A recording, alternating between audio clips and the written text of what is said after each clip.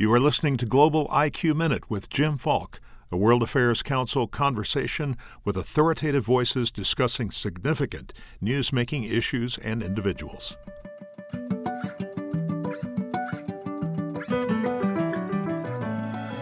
Today our conversation is with Bob Woodward, whose work as an investigative reporter has pried open doors and allowed us truly to be a fly on the wall to some of the most important decisions taken in Washington. He's currently an associate editor for The Washington Post, where he's been since 1971, and is the author or co-author of 18 nonfiction books, and of these, 12 have been #1 national nonfiction bestsellers.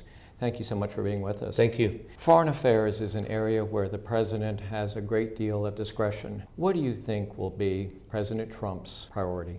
He's made very clear that he wants to get out of a lot of these wars and a lot of overseas commitments. So the plan is some sort of pullback. Whether that actually happens, we're going to have to see. Many people, particularly in his party, the Republican Party, who think that could be a disaster. And so there's going to be a lot of pressure to continue engagement, whether necessarily wars, we don't know. But I think his commitment to some sort of change in that field is strong. Now, becoming president, having that authority, we're going to see. It's going to depend very much on who he picks as Secretary of Defense, Secretary of State, who his national security advisor is in the White House. And all of this seems to be still up in the air. At least at this moment. I mean, maybe tonight we'll know some of it. I'm glad you mentioned becoming president, because last weekend your national security column addressed the process around which the president-elect learns about the intelligence capabilities and operations.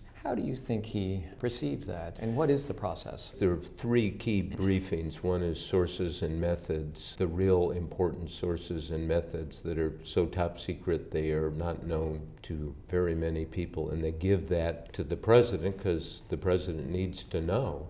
Is so-and-so I'm dealing with in a foreign country on the CIA payroll? Do we have a bug in the Prime Minister's office? The second category of briefings are covert actions, decisions made by the president to take secret action abroad without the U.S. hand being known, to change events, support a political party, try to sabotage some operation some country is doing. And these are often very dicey and risky. The third category, military operations, including the contingency plans for using nuclear weapons in extreme conditions, which the president essentially has unilateral authority over. You know, it seems that each successive president has become increasingly isolated from the media, holding fewer press conferences, directing more control even over photos. To this point, as of today, slightly over a week after the election, President-elect Trump has yet to hold a press conference, and during the campaign even went so far as to block some papers, including your own, The Washington Post. What recourse does the media have? Well, recourse is to just keep digging. We didn't have invitations to the Nixon White House to come to the state dinners or whatever was going on over there. You dig and find people who know.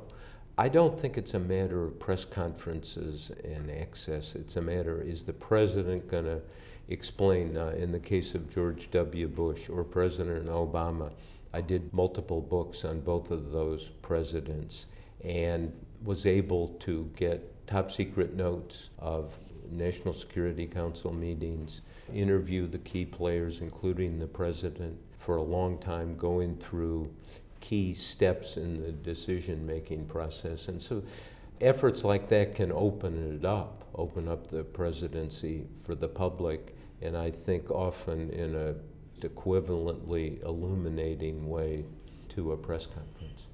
You know, last April, you and your colleague at the Post, Robert Costa, did an incredible interview, several hours long, with then candidate Donald Trump. What were one or two points that you took away from that interview, and how long was it? An hour and a half, and I say all the time, I've never interviewed anyone who's quite as skillful and masterful at measuring the reaction to himself. In other words, is this going down? Is this acceptable? Talking to people who've dealt with him over decades, said he's very good in a small meeting at directing things. He told us he brings out rage in people, almost as if that was a good thing. I think that's worrisome if he thinks the president's job is to bring out rage in people. It's not. It's to do the opposite, to bring people together. We talked to him at length about all successful politics has to do with coalition building, bringing people in, building a coalition for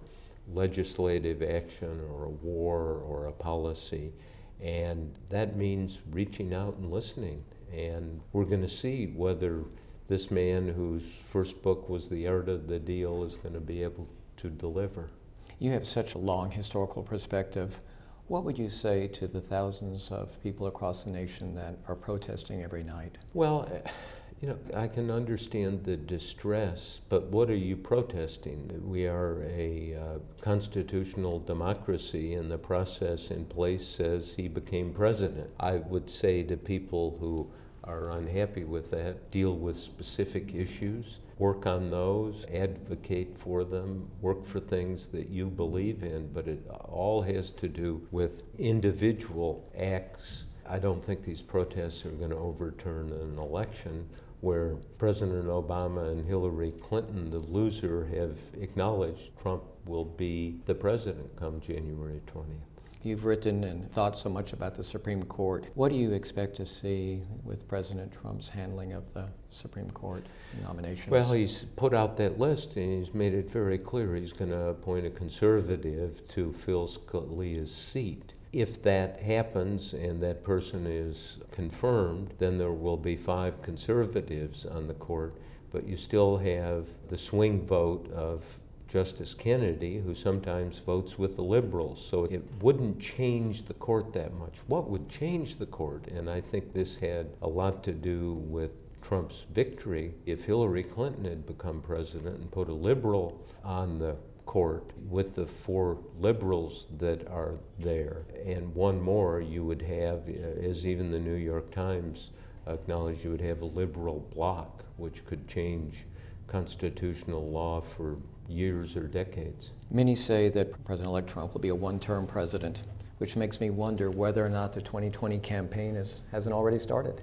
The next campaign always starts. It's embedded in politics, but people to say he's going to be a one-term president, we don't know. No one knows that. The twists and turns it may take. I've just seen too many things in 45 years where I thought something was going to happen or it was this way, and it turned out to be the precise opposite. So people ought to do 2 things, 3 things maybe. Calm down, work hard at their lives and their jobs and what they believe in, and monitor very aggressively what's going on in the new administration, what's going on with Congress, what's going on with foreign affairs.